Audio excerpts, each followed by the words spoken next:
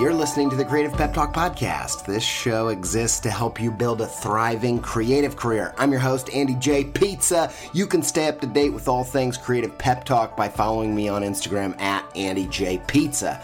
Let's jump into today's episode.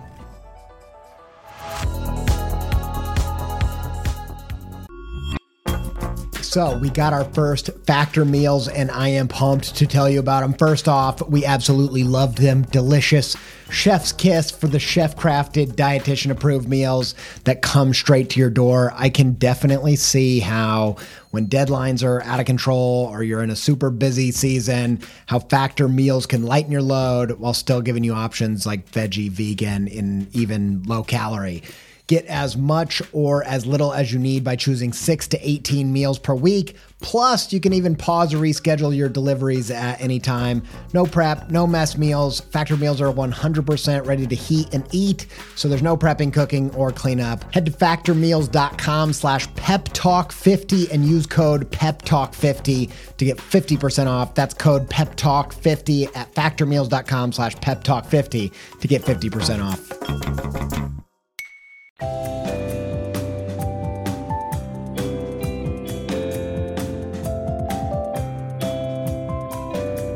One of my favorite episodes of Creative Pep Talk of all time, and one of my most popular episodes of all time, is my interview with Lisa Congdon.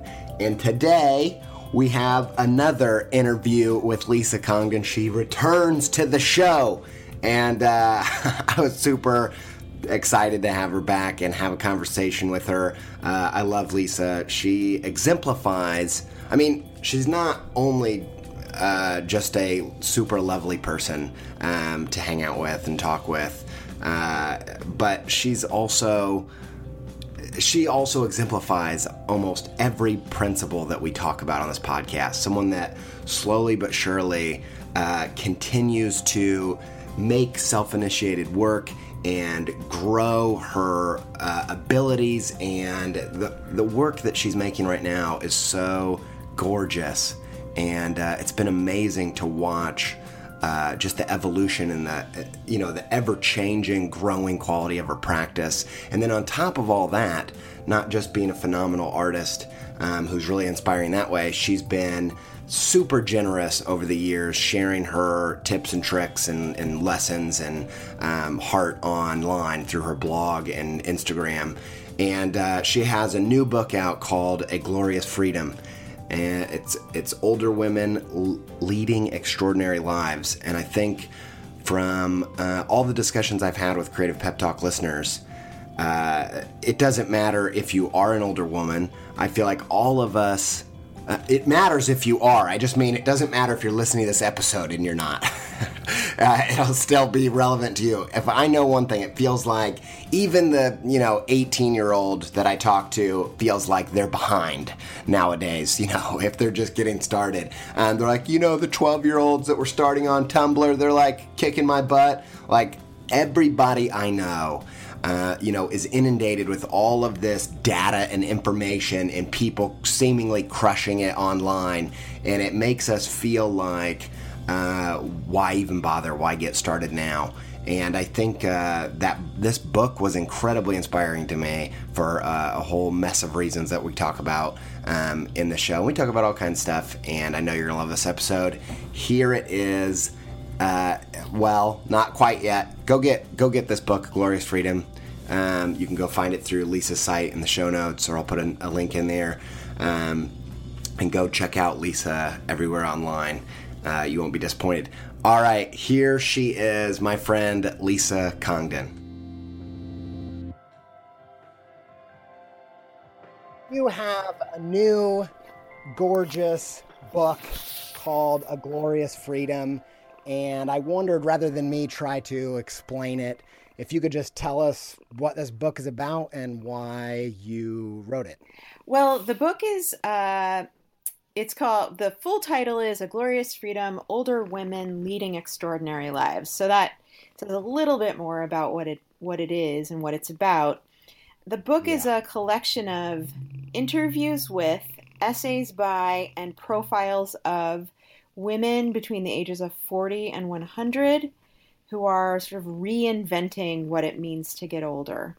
They are women who have either reached the apex of their, or the book, I should say, the book features women who have either reached the apex of their career later in life or didn't start doing what they became known for until they were much older, or are just older women who are in their 90s and still working, doing something that's rather unusual for somebody who's in their 80s or 90s. And so the book really talks about, or tries to come from the perspective that for women in particular, and I think this is a sort of universal thing, but for women in particular, aging has been a very negative thing. So we are a culture that values youth, aka appearance.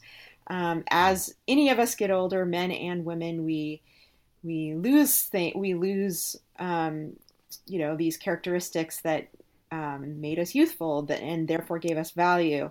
And that, when you're over 40, you're over the hill. You sort of culturally lose your value, or your potential for greatness has passed. And so many women in particular have been, sort of couching their own value in what they do for other people, and often will keep from making some amazing career move or being bold or risk taking. That they avoid doing those things in favor of, maintaining the status quo or taking care of others. And so the book is really about women who are kind of blasting all of that out of the water, and who have, or some of whom were doing it many, many, or hundreds of years ago. So it's mostly focuses on current women. And the book came about because I am a sort of self-described late bloomer. I had a career in education before I ever became an artist. I was a teacher, and then I worked for an education nonprofit. I was working my way up in this nonprofit organization, and I took a painting class when I was in my 30s and fell in love with it. I was terrible. I was a terrible artist. What I did then looked zero like it does now, but it literally moved something in me. And I was like, I want to do this. So never in a million years did I ever imagine it would become my career. But because I was having so much fun and it lit something alive in me, I continued to make art, both taking random classes here and there, and just doing stuff on my own. This was around the time that the internet was becoming a space for creative people to share their work, whether you were an amateur or a professional, similar to today, just far fewer people doing it. And I started to gain a following. I had a blog and at the time just a Flickr account.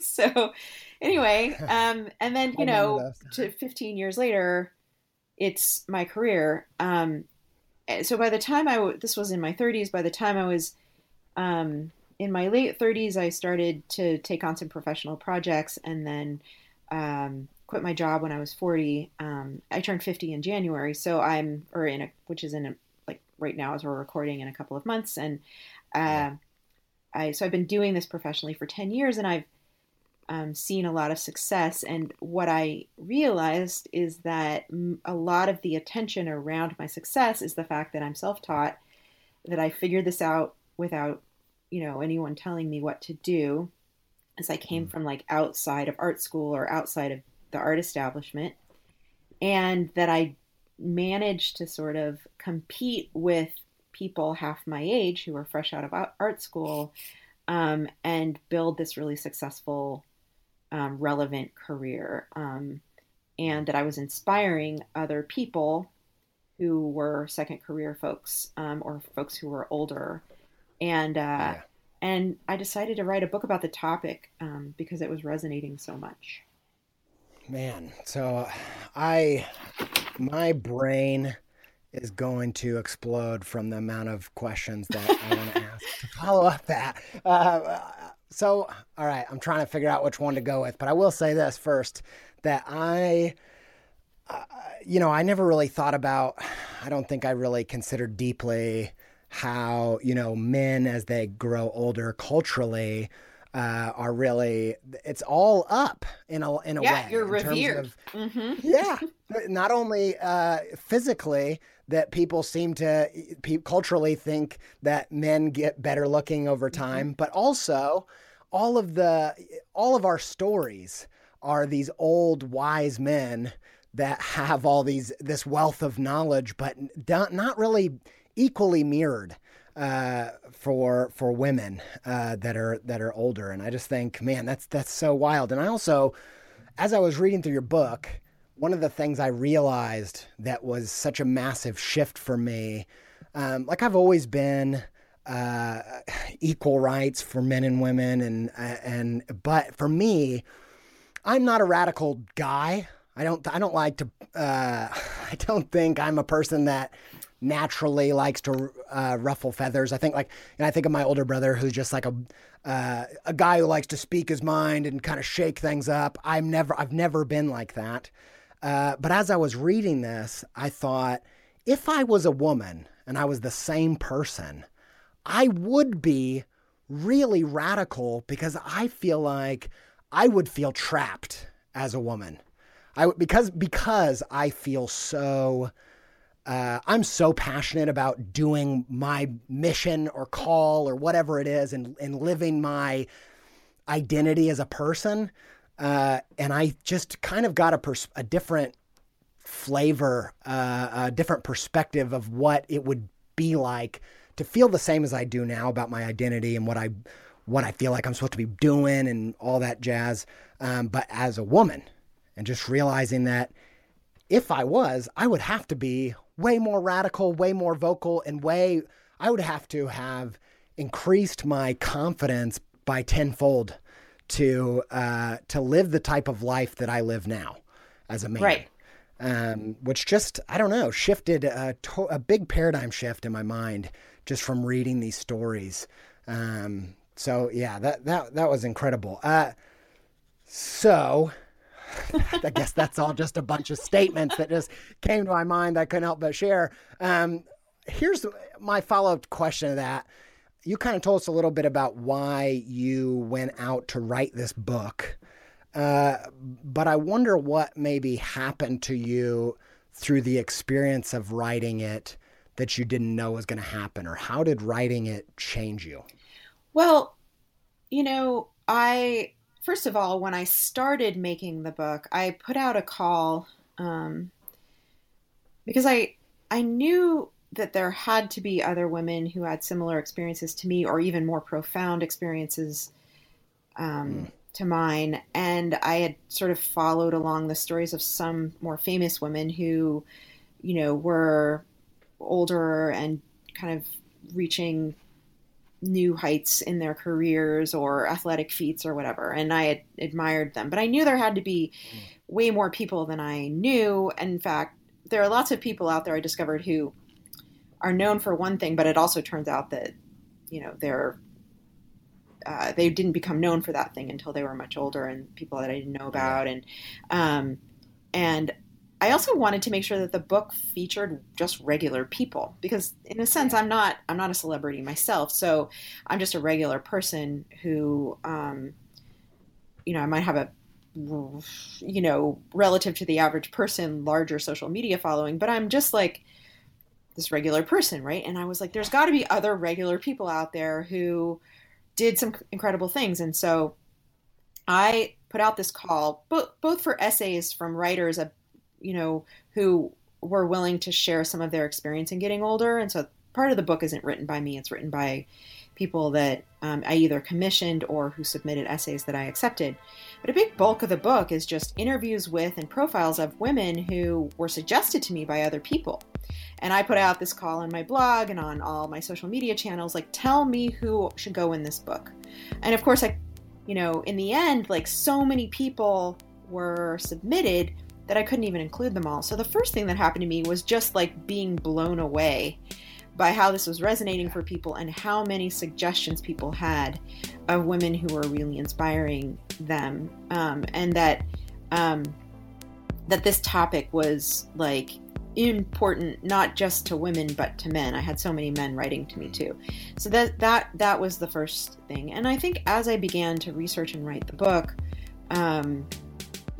a lot has happened since I wrote the book in terms of feminism and women speaking out about things that we have been silent about for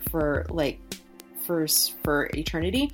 This point in our history is so overwhelmingly significant, and it's that I have no idea where it's going, right? Because it's just every single day stuff is happening around sexual harassment and sexual assault and alone, not to mention so many other things. So, but at the time that I was writing the book, or researching the book, the germs of this were starting to really bubble up. And, that people were calling it the year of the woman or the future is female, right? Like, we're hearing all of these things and all of these debates about feminism and white feminism and what is feminism and what does it mean to be a feminist and what does it mean to be a woman? So as I'm putting the book together, I'm realizing that I'm personally becoming more in touch with how I've personally been held back and how for example, I was raised in a family, my mother is a self-identified feminist. I had very progressive parents growing up and, on the surface, but I also grew up in a time when women were supposed to be quiet and you're supposed to work hard, but not talk about yourself too much, not be, conceited, to be humble about your accomplishments, to not necessarily take risks, but to keep everything sort of in check, not to shine too much. So when I became really successful, I realized as I was writing this book that when I became really successful in the last few years, I had a lot of shame about it.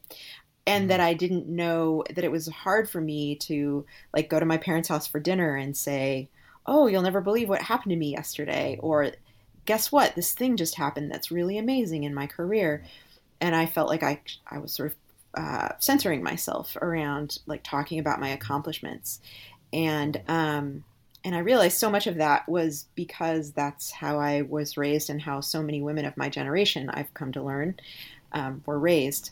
And where men were taught more to be sort of more open about their accomplishments and talking about them, and success is very much a part of what you're supposed to be as a man, and that has its own set of problems, for men. But and so I was interviewing all these women about why was it that you didn't really come into yourself until you were older? And why was it that, all these things happened? And so for me, significantly, I was realizing that so many of the things they were talking about were also true for me. And I had been kind of in denial about that for a long time, thinking that I had this really great childhood and being raised in this way. And that actually part of the reason I didn't even become a creative person until later is that that part of me was never encouraged. And so in the way that it,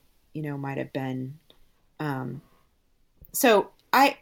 That is all to say I had so many self-discoveries, and I continue just the other day I interviewed, I think she's one of the oldest women in the book, Betty Reed Soskin. She's the oldest park ranger in the United States. And she comes across as this extremely confident, extremely self-aware woman. She's extremely eloquent. She knows her history. She's lived for 96 years as a Black woman in this country. And yet she talked about she didn't really become Betty until her father died and both of her husbands died, that there was still this, you look at this woman and you think she's always been powerful and dynamic, but she hasn't, and she hasn't always felt that way. And that every woman has a story of feeling held back or feeling, or being insecure or not knowing who they are, in some way. And And so I could relate to all of that.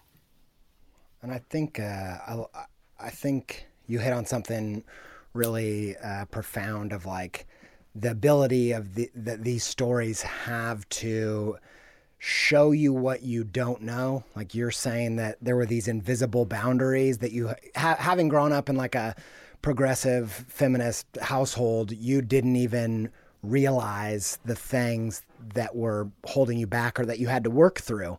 And, going through this process made all those invisible things show up. And I think for me, reading the book and what is just an amazing thing about making this book is that I am someone who I've never thought of myself as conventionally masculine. Like I've always been an artist. I've always been super goofy. I was a mama's boy. I don't like sports at all. Can't, all the things you think of like Yep. Conventionally masculine. So I never even thought there was I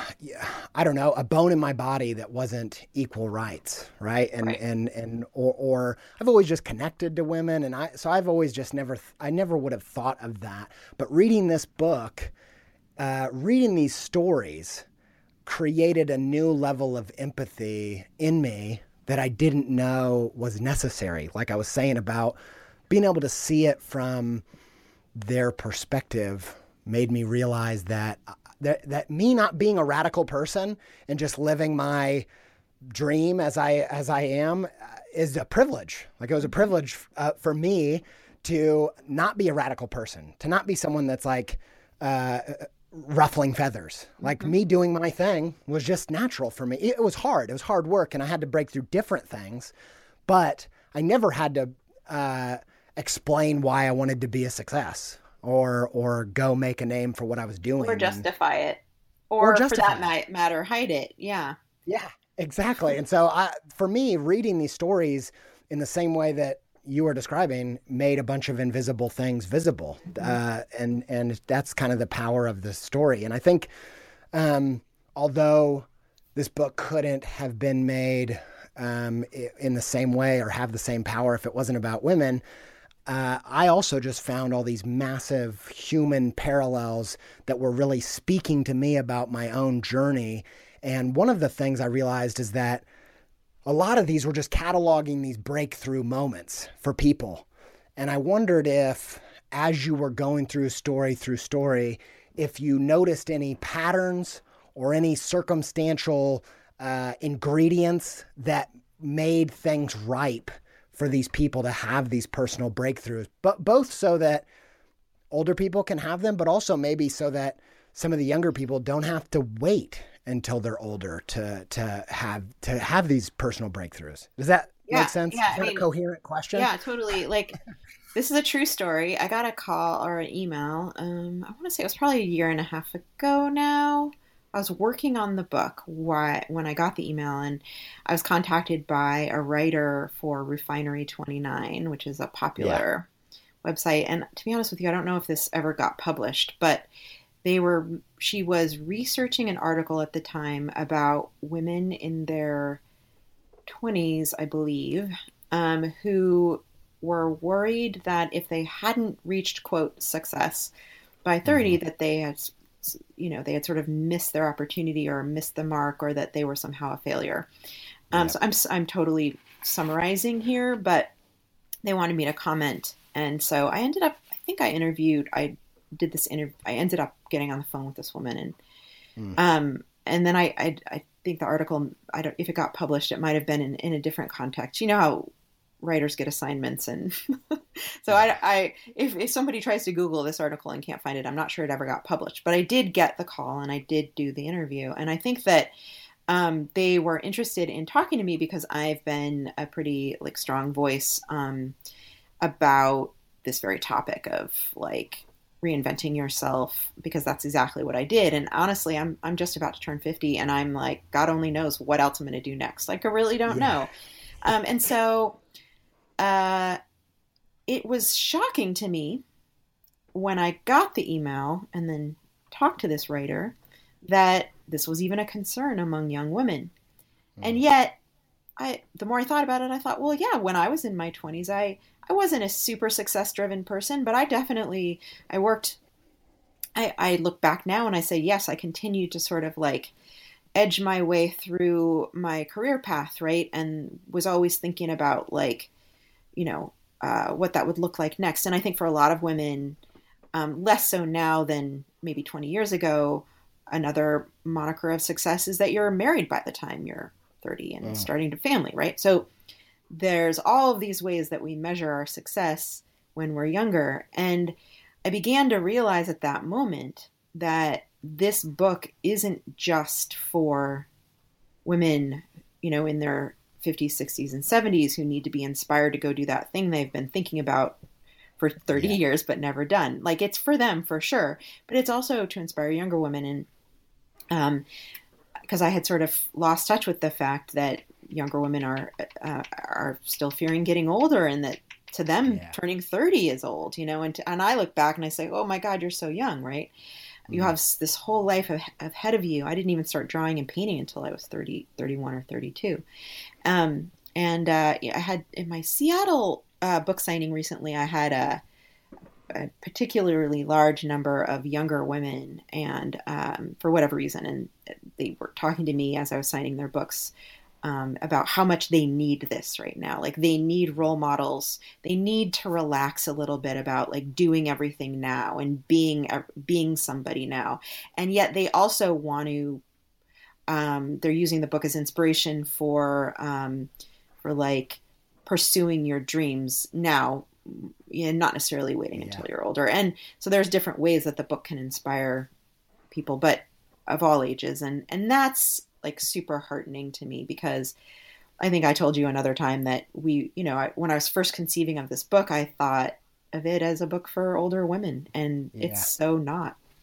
I think it sounds like it gives, I think one of the things that causes people not to take risks, which anybody pursuing their dreams or the thing they really want to do, it always has this component of risk. And I feel like when you feel like, especially when you're young, that time is of the essence and you better get on with it and you better be on a path that's going to lead to something fruitful, that causes you to end up, choosing something less than, or choosing the safe bet. And so I feel like for someone in their 20s or 30s reading this book and saying, hey, somebody that's in their 50s decided to go to medical school, like, I can do whatever I want. I can try something and fail because I've got a lot of time to see this through, and I can take some more risks. And so I think, that just is inspiring on all sorts of levels. Yeah,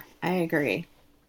So one of the things that, talking about, that one of my favorite stories was Stephanie Young, who went to medical school at 53 and is becoming a doctor at 60. That story was just crushed me in such a good way. And I felt like it looked like this person that kind of the current that they were born in, just natural current that sweeps you up from the minute that you land on Earth, will take you somewhere. And to me, her story was this thing that said, you can actually step out of that current if you want, and you can do that at any time. You can kind of step out of fate, if that makes sense. Yep. I wondered if for you, when you started doing art in your 30s, whether you felt like you were actively kind of playing with fate, or like stepping out of the current that had been given to you, or did it feel unnatural? Like, what was that experience like for anybody that wants to try it? Yeah, definitely. Like, I still to this day have imposter syndrome. It's not, well, and we can define that for people if you've never heard that term, but, I still to this day sometimes have, not as much as I used to, but have these like, I don't deserve to be here. I don't deserve to have this. I just lucked into this. Like, I'm not really sure how this happened, but it wasn't because I'm talented. So that's called imposter syndrome. And I certainly, like, I probably had just as much of it, like, who am I to be making art? Who am I to be taking an art class? Who am I, especially to be posting my art on the internet for people to look at? Like, and I do think what I learned is that over the years is that women in particular feel that way, and many men as well, and that 90% of the population, if you're not a psychopath, you have some level of imposter syndrome in life, like when things are going well for you. You're not like an egomaniac. Yeah, if you're not narcissist, that's right. And we all know who some of those people are in the world right now. And so if you're not one of those people, you have some level of, like, when you experience when you're diving into an area that is new for you, is exciting and interesting as it might be for you, there might be some amount of questioning, is like, especially if it's fun or interesting, like, do I really deserve to think this is, to be having fun right now? Because I think in life we're told that we need to suffer. And so, or that unless we're suffering something, that we're delusional. Or that when we experience some level of success or people appreciate what we're doing, that we somehow don't deserve it, or that we're lucky, that it's not because we've worked really hard or that we have some amount of talent. And so that's been sort of true for me all along. Like, I went to school to become an elementary school teacher. About 7 years into it, I went to work for an education nonprofit, and so that was my comfort zone. That was what I did. That is what I went to school for. That is what I was trained to do. That was my career path.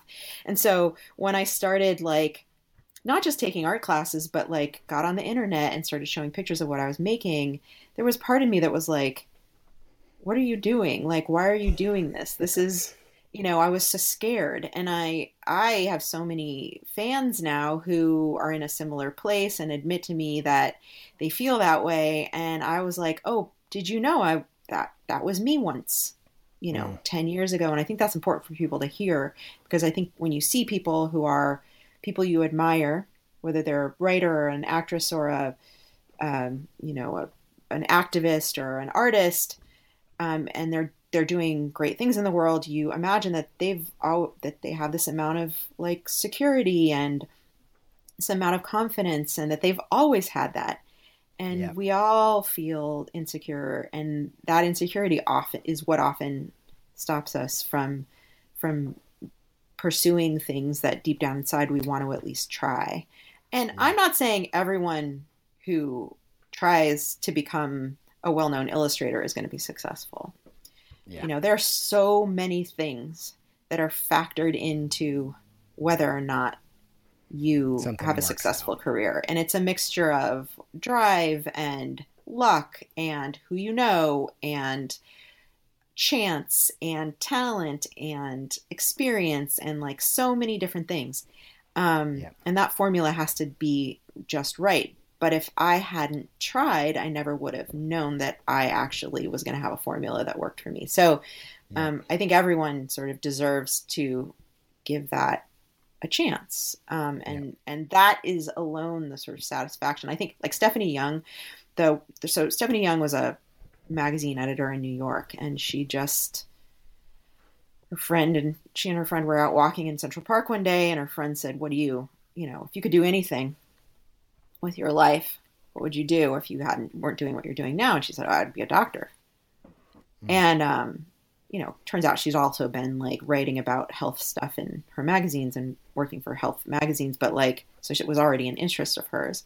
And then she just was like, all of a sudden she was like, wait, why am I not doing this thing that I want to do? I'm only, 50 something years old.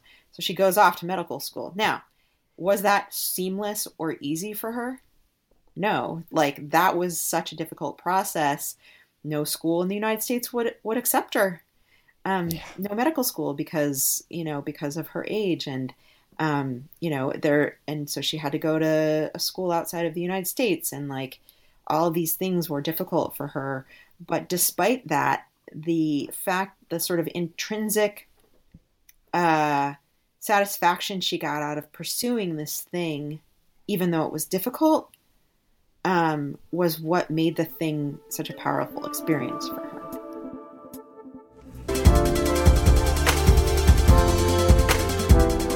That story is so good. There's this quote that really struck me in the book. Is it Alana Royce Smithkin? Yeah. Is that her name? Yeah. And it says, there are different ways to be happy. If one way doesn't work, try another. I didn't understand this when I was younger. I never knew there were several doors in life.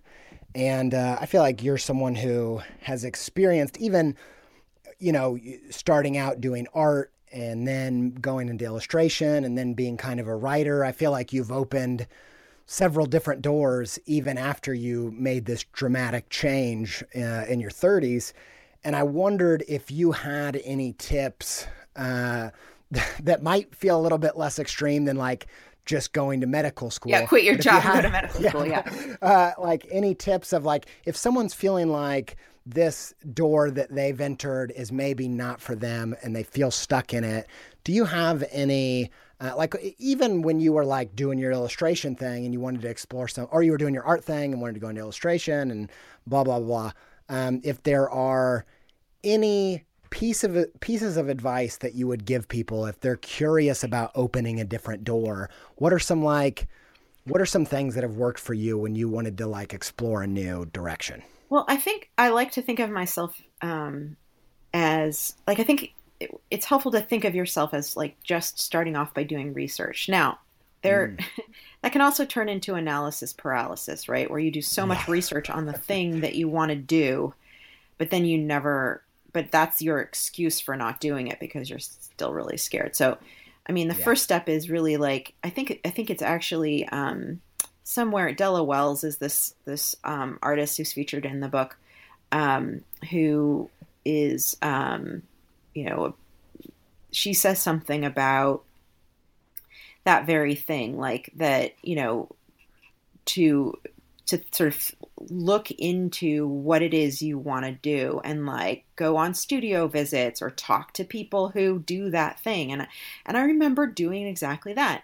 I knew one person who was a professional illustrator. She's somebody that I had befriended in town. I lived in San Francisco at the time. And I remember like literally asking her, like, what is it like to be an illustrator? What do you do? What is your schedule like? What can I expect? And she was somebody I knew, so it wasn't like a formal, interview. And now, this was back in 2005. Now, there are so many resources on the internet that you can read that tell you about what it's like to do a particular thing. So many artists talking about their work and their daily process. At the time, this wasn't necessarily the case, and so I had to sort of find real people to talk to. Now you don't even necessarily need to do that. So there's the research phase, like, is this something that I really want to pursue, or am I romanticizing this thing that's actually not something I would want to do? And then there's the, like, setting some goals, like, by this time I'm going to email, or I'm going to work on this aspect of my portfolio. And then I'm going to email these agents because I think I need an agent, or maybe I'm not sure I do. So I'm going to research that, like, I'm a very pragmatic person, and I dreamt really big about where I saw myself or what sounded exciting to me. I talk about this a lot in my book, Art Inc., which is this guide for becoming a successful artist. And like, you have to start with the dream of what you think you might want to do with your talents, creative talents or otherwise. And then you have to sort of backwards map to like research and then like figuring out how you're potentially going to get there. And I started making goals and plans, and I knew this term analysis paralysis. And every time I found myself like just researching but not taking action or doing the stuff that people recommended, I forced myself to do it. And I talked a little bit a few minutes ago about this idea of feeling like an imposter or feeling scared or intimidated. And I felt all of those things, but maybe because I was older, I was able to sort of be like, okay, I feel this way, but I'm going to do it anyway. And this feels really scary, but like, the worst thing that can happen here is I'm going to get a rejection, or nobody's going to like this photo that I post, right? Or this image something that I just made, but I just kept doing it. And so I showed up every day and did something that I thought was going to help lead towards my goals. And that's what you got to do. It's like putting one foot in front of the other. It's no different than anything else in life. And, I think the getting from research to action and sort of like figuring out a way to work through to feel the fear and do it anyway is super important. Yeah. And actually, I think that the action thing is so important. And I have worked with so many creative people that, say they want to be a designer or an illustrator or a writer or a musician or whatever it is. And yet they're not actively, I'm not even just talking about marketing and pursuing it. I'm talking about they're not making very much stuff at all. And I'm always like blown away when I'm like, you say you want to do that thing, but you're not doing it now with the time that you have. And I wonder, I think that no one on the internet can imagine a time when Lisa Congdon was not prolific as an artist, making tons and tons of stuff. I don't think that anybody would believe that there was ever a time when that wasn't true. But I wondered if to anybody out there that feels like they want to do something, but they can't seem to get to the action and just do it. Do you have any tips or advice on how you became someone who was so active in making? Like you just seem to have such a rhythm with that. Well, I do personally feel an enormous, and I'm lucky in this way, I feel an enormous amount of like satisfaction in the act of making. Like the showing of my work to the public is a different kind of satisfaction. But I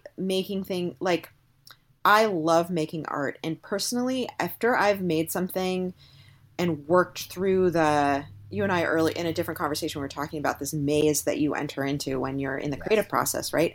And when I'm in the maze, sometimes I want to like literally stab my eyes out or like give up, and sometimes I do. I have to literally walk away for a day or whatever. I thought you were saying that sometimes I do literally stab my eyes. No, I was like, man, no, thank God, no. I've never taken it that far. Who knows? But yeah. So I think that there's like, but I have enough experience to know that if I stay in the maze, right, that I will get out, like that the thing will work itself out and it will be even better. Like in Art Inc., I call it the like, I can't even remember the term I used, but I had this art teacher who was like basically talking about the bell curve for art, right? Like that, or he called it the U curve, which is actually the opposite of a bell curve, right? Like that you start out, when you start making something, your idea is fresh and in your head, it's going to look so beautiful. And you lay down the first layers and it's looking really good. And then you reach the bottom of the painting curve and like everything is messy and horrible and you just want to rip it up and throw it away. But often if you work through, and this is a little bit of an analogy, it doesn't always, the painting example doesn't apply to everybody, but like this idea that you get to the messy part, and if you can work through the messy part, you can come up on the other side and the thing reaches a new level of depth and intensity that it wouldn't have if you stayed on the other side of that U curve, right? And so I'm like, I have learned to embrace the bottom of the, that curve, and I have enough experience because I forced myself in the beginning to work through it, and I had enough like mentors telling me I needed to know what happens on the other side of it. And also, the more you make art, the easier it becomes. Let's just be clear. In the beginning, everything feels hard. It's like learning a new language. You're not fluent. You're not fluent in your materials. You're not fluent. Like people are like, for example, I just got an iPad Pro and I started using Procreate, which is this drawing app. And people are like, oh, you're making all these amazing things on, and little do they know I'm using like literally one brush that I found that I like. And I don't really do much different than I do when I'm working with actual materials. The reason I can use it and it looks like my work is because Yes. I've been drawing for 10 years. Like, it's just a digital tool. Yeah, it took a little adjusting, but I'm figuring it out. Like, I'm already fluent in drawing, so learning the drawing app and drawing digitally is just like maybe Way one level smaller, up for yeah. me. Where if you just started drawing and you're trying to draw digitally, it's going to look crappy and it's going to be complicated and hard. So sticking in the inside of the messiness is so important. And part of what I did to help myself with that was that I gave myself a lot of projects. Like, for this many days, I'm going to do this thing, or I would invent a body of work for myself. I still do this to this day. And I focus a lot on personal work in addition to my professional work. My personal work leads to my professional work, my commercial work. It's led to books. And I force myself to make a certain amount of personal work. And usually that personal work has some kind of constraint attached to it. So I have sketchbooks where I only use the same 3 or 4 colors of paint.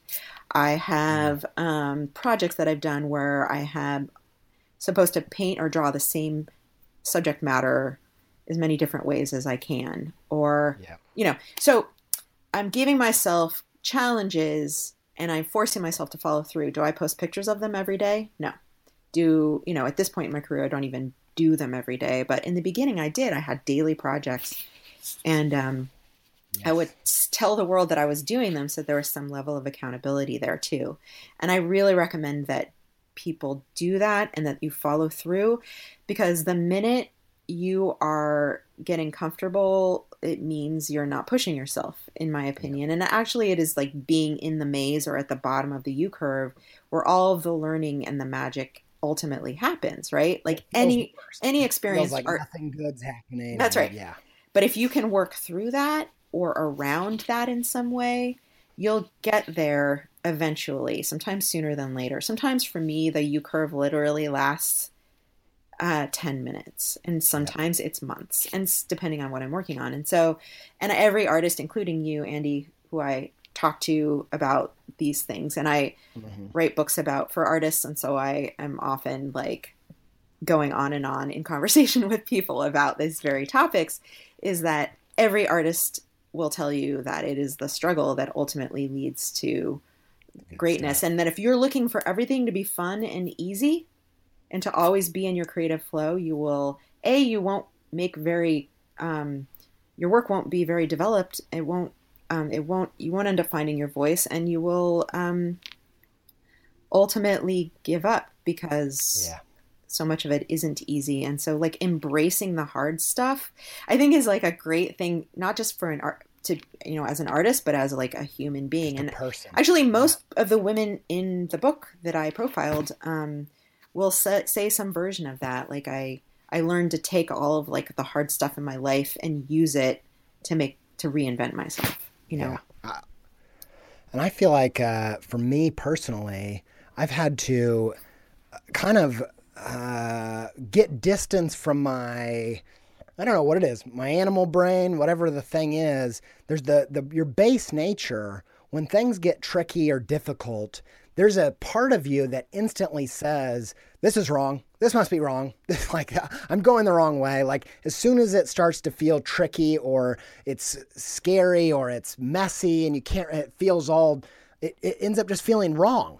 And I feel like there's a part of me, like, in the same way that with like meditation, you have to like notice it and be okay with it. In the same way, I'll get in the middle. Even like, I find that understanding that U curve has made me more ambitious in the work that I make, because I can now, almost everything I start now, I know the first 3/4 of the process, it's not going to look good, because I know it takes like there's a 4-part process to getting it to where I want it to go. And so now when I'm feeling all those feelings of like, this looks wrong, this could be a total disaster, this is difficult, so it must be bad. Yep. I just say, that must be, I'm going somewhere interesting. And in the few times that I'm not, whatever, but I've learned to just be comfortable with that discomfort, I think is super Yeah, I think that's a important. great way to put it, like getting comfortable with discomfort. I actually Yes. started meditating about regularly, like every day. I've Yeah. meditated every day for like the last 220 days or something like that. And Man. for me, the one thing meditation has taught me is just getting comfortable with the discomfort that comes with trying to be silent. So good. And Maybe that's why I need to do this because I'm so antsy and like I just like I want to. I'm the guy. You know on Darjeeling Limited. Mhm. Have you seen that? Yeah. Yes. Like I'm the guy at the beginning. They're all the brothers that are like smoking and popping pills and eating food and doing all that. I don't have any drug problems at this stage of my life. I don't, and I don't. I'm not a smoker. I was when I was younger, but my nature is to just like scratch that itch of like, let's do stuff. I want to eat and drink and do things and draw and do a billion things. And I do think like, man, I could use to get just more Well, I mean, comfortable with all of that that itch. is like, yeah, it's a form of distraction from the itch. We all do Yes. it, like even Yeah. those of us who meditate every day. But Yeah. it's this idea that, and I think I figured this out before I started. I know I figured this out before I started meditating, although meditating is really sort of like brought it to the surface. But this idea that like deep, that so much of, although some people, like, well, I was going to say so much of why we give up on sort of the or we stop the creative process is because it's uncomfortable, right? We don't want to Yeah. be in this place of something not looking right or whatever. And but I also think that there are people who work really hard at making stuff and use art as a form of like distraction. Um, Mm, and I certainly am guilty of that too. Like I am such an obsessive drawer that yeah. I can barely watch a television program without my sketchbook in front of me. And oftentimes Yeah. my wife is like, can we just watch television? Like, but I I can't, man. I realize have to it's be like, doing two or three things. Like that's yeah, my, yeah. I know. And it makes me super productive. As you said, there isn't a time in my Yeah. history when I haven't been super prolific. And, but what I'm learning also is that turning that off and then forcing myself not to make art actually Yeah. causes me to, if I allow it, to go into a positive direction, like I get filled with ideas for what I want to do. And if you're so busy drawing all the time, you can't like refill your creative well. It's just Yes. like anything else. So um, that's You a end up whole. making yeah, I've seen, in my own life what ends up happening is it's kind of this thing where you're making your whole life is about making art. So your art is about your life, which is about making art. So your art becomes about making art, about making art, about making art. Yeah. And the cyclical thing that just becomes not interesting to anybody other than maybe those obsessive art people, but you're not filling up the well with any life experience or actually, yeah, going through things. All you have to draw on is drawing. And it just becomes kind of cyclical and not very human. Right. And I also think your Yeah, work is just not going to be as strong. Like I find no, that when I finally started forcing myself to take breaks, which I've done in the last year pretty religiously. yeah, I've obviously made a lot of changes in the last year with meditation, and like I'm obviously focused on this idea of just getting comfortable with like space and space around things. And yeah, um, because what I found was that the drawing all of the time, my work wasn't very original anymore, or wasn't kind of unique or different or growing or changing. It's like you have to force yourself to show up and do the thing all of the time because that's how your work gets better. But you also have to yeah. have enough space around it that you can sort of refuel yourself creatively, get new ideas, and rest and take care of yourself. It's And like, balancing those two things of like work and rest is very hard. I think for a lot of creative people, and we're struggling on one end or the other. And some people get so afraid of if I stop working or drawing obsessively, that somehow my career will be jinxed. If I mm, stop putting trying to make force new ideas and new things to happen, and um, oh gosh, it just gets like it's sometimes I just sort of think I live inside of that world of always trying to figure out like what is the right amount of yeah, discipline versus what is the right amount of like space that I need to take to make myself feel the happiest and the most creatively fulfilled and also the most productive. It's yeah. it's it's not easy. Yeah, and I think it's just, I love that idea of like learning a foreign language and how at first it's really awkward, but eventually once you're really into it, you can get lost in conversation. And I Yeah, you're think not even thinking art about is like that completely. Like finding that discipline early on is so awkward, and it feels like you're stretching yourself and forcing it and all that kind of stuff when you're trying to be someone who has discipline and makes lots of stuff. But then I think eventually, yeah, at least for me, you do get lost in conversation. For me, it's like I can't imagine not making tons of stuff because it's even become like a mental health meditation of like just making stuff makes me feel better and all of that stuff. But at some point, you've lost things to say in the conversation, and you've got to go away. It's like you've only got like 5 ingredients, and there's only so many different combinations of those ingredients, and the meals need to, if they're going to get interesting, you're going to have to go out there and get some more fresh input to throw into your stuff. And I think that's where I'm at, struggling of like knowing, I think it's so hard to get that momentum going and get into that discipline, and that there's a fear that comes that says, I don't know, like, well, if I get out, if I get off the hamster wheel, am I going to be able to get back on? Yep. And totally. I'm here to assure you, you will be able to. I need to do it. I'm so. It's not as big of a deal as we think it's going to be. My brain is just busy on my business and art and all that stuff that it's so hard for me to switch that off. And one other thing I just highlight that you said that I think is really, really key, especially early on when you're like, you don't know if any of this work or discipline is going to pay off. Is switching the reward from the payoff to the work. And, you said that you just get so much enjoyment from the work, let alone putting it out there in the world and the response and the payoff that it gets financially or, whatever. If you can switch your focus on enjoying making stuff, then that's a way easier to get the ball rolling in that discipline. Yes. Yes, that's awesome. Okay, so this has been fantastic. I don't want to take too much more of your time, but one last question. This is a big putting you on the spot one. There's that story that we talked about. Stephanie Young. She talked about how her friend had asked her if time and money weren't a factor, what she would want to be doing. And I wonder, you've made so many big shifts already. I wonder at this point in your life if there are any other things that you're interested in pursuing. I can't imagine not being an artist. That now that I've sort of figured that out, and I get so much joy and satisfaction out of it.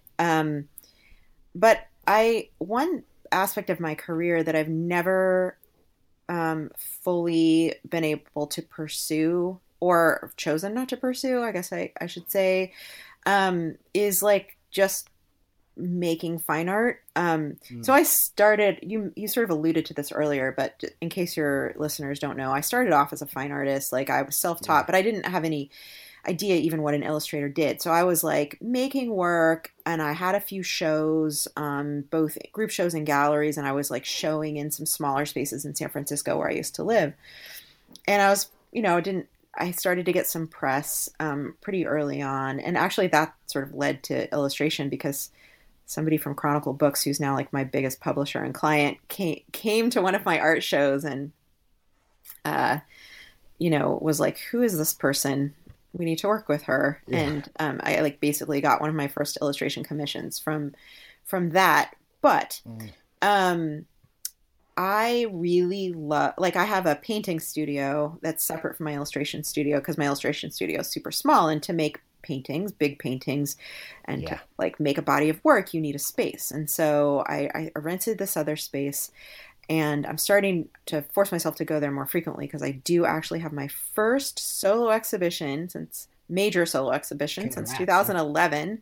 I used to work with a gallery in San Francisco, and I had a big show in 2011, and I've been in small shows and had very small shows since then. But this is my first major exhibition. It's affiliated with this residency in Southern California, and I love going and painting and working on big paintings. And so much of what I do is, while it may start by hand, it gets scanned and it turns into something else. Like that's what illustration is. You're making artwork that goes in a book or in a magazine or adorns something, whether it's online or in print.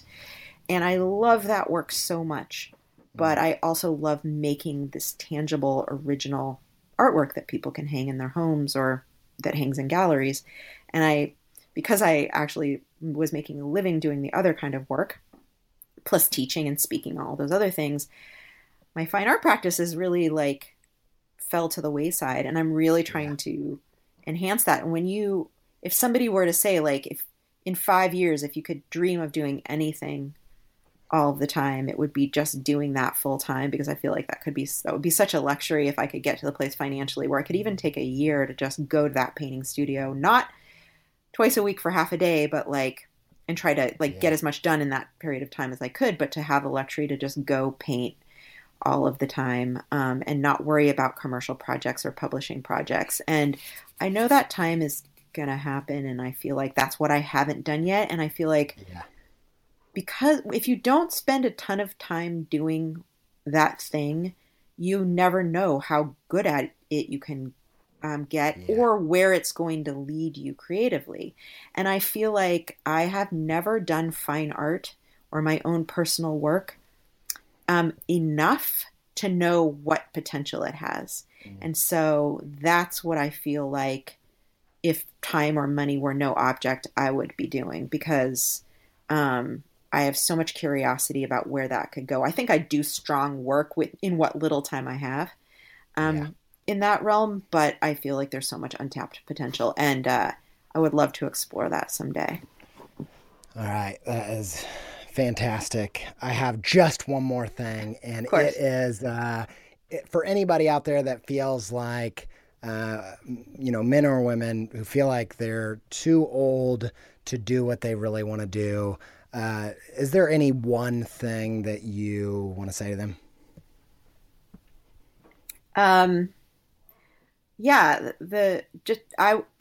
Debbie Millman, who is sort of like a heroine in our community. And if you don't know who she is, look her up. She's also an interviewee in my book.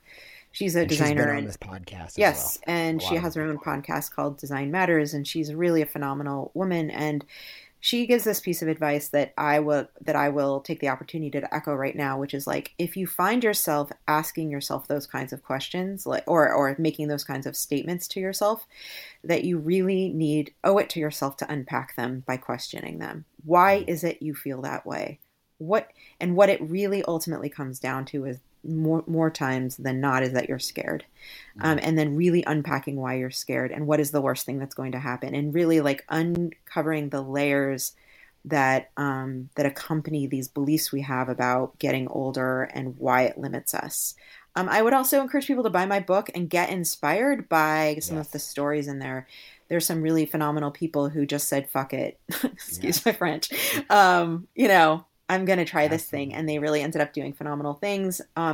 Or, even though, as I said earlier, like in the case of Stephanie and a few other people in the book, it's certainly like not been easy, but the satisfaction they've gotten from pursuing this thing that they've held as a dream their whole life, but never pursued is like priceless to them. Yeah. So, there are so many examples of people out there who are doing people in my book and then many more I've discovered since then. And I think having people that you look up to as role models, or who you can say, okay, all these people did it, I can do it too, is also really important. It makes you feel less alone.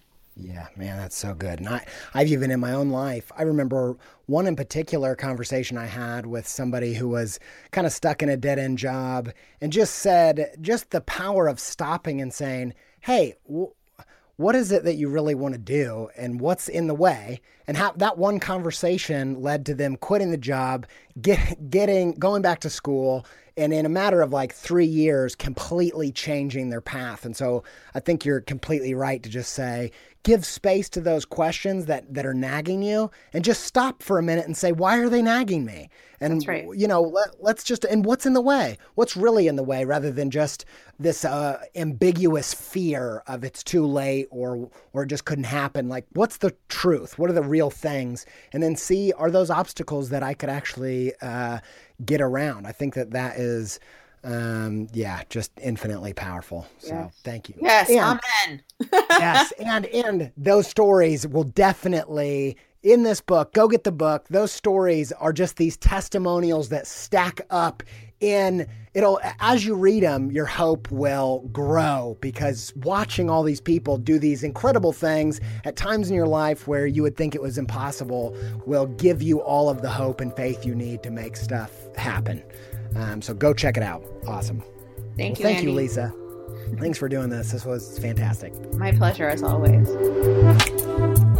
Lisa, thank you for being on the show again. I hope this is a new pattern that we're starting, because I think what you have to say and what you bring is so valuable to Creative Pep Talk listeners, and you just fit so well on the show. So thanks for doing that again. I'm looking forward to hanging out next time we cross paths at a conference or what have you.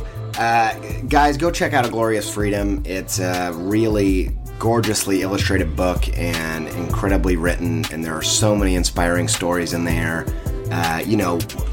Like I said, when I picked it up, I didn't know if it would be relevant to me because it's about older women, and I'm neither of those things. And I was blown away by how inspiring it was to me for all kinds of reasons. You're going to love the book on your shelf. It's going to look gorgeous up there, and you're going to love it in your hands. Go check it out, Glorious Freedom. All right. Guys, thanks for listening. We'll be back next week. I think we're going to do an episode on social media that is kind of a different take. I've been thinking a lot about that jazz. We'll see. And thanks for listening. If you love Creative Pep Talk and it's had an impact on your creative career, there are a few ways you can support the show. You can review the show on iTunes. That helps lots of people see it. Back the podcast financially at patreon.com/creativepeptalk, or get some Creative Pep Talk merch on creativepeptalk.com/shop. You can also access the first 100 episodes of the show and stay up to date with new shows by signing up to the newsletter on creativepeptalk.com. All right. Thank you guys so much. Hey, thanks to Yoni Wolf and the band Y for our theme music. Thanks to Nate Utesh and the band Metavari for all the other tunes. Thanks to Alex Sugg for the other tunes and for editing the show. And thanks to all of you guys for listening. Until next week, I hope this keeps you pepped out of your socks. I hope your socks are blown all the way off with this episode, and they stay blown off until we meet again. All right, stay pepped up.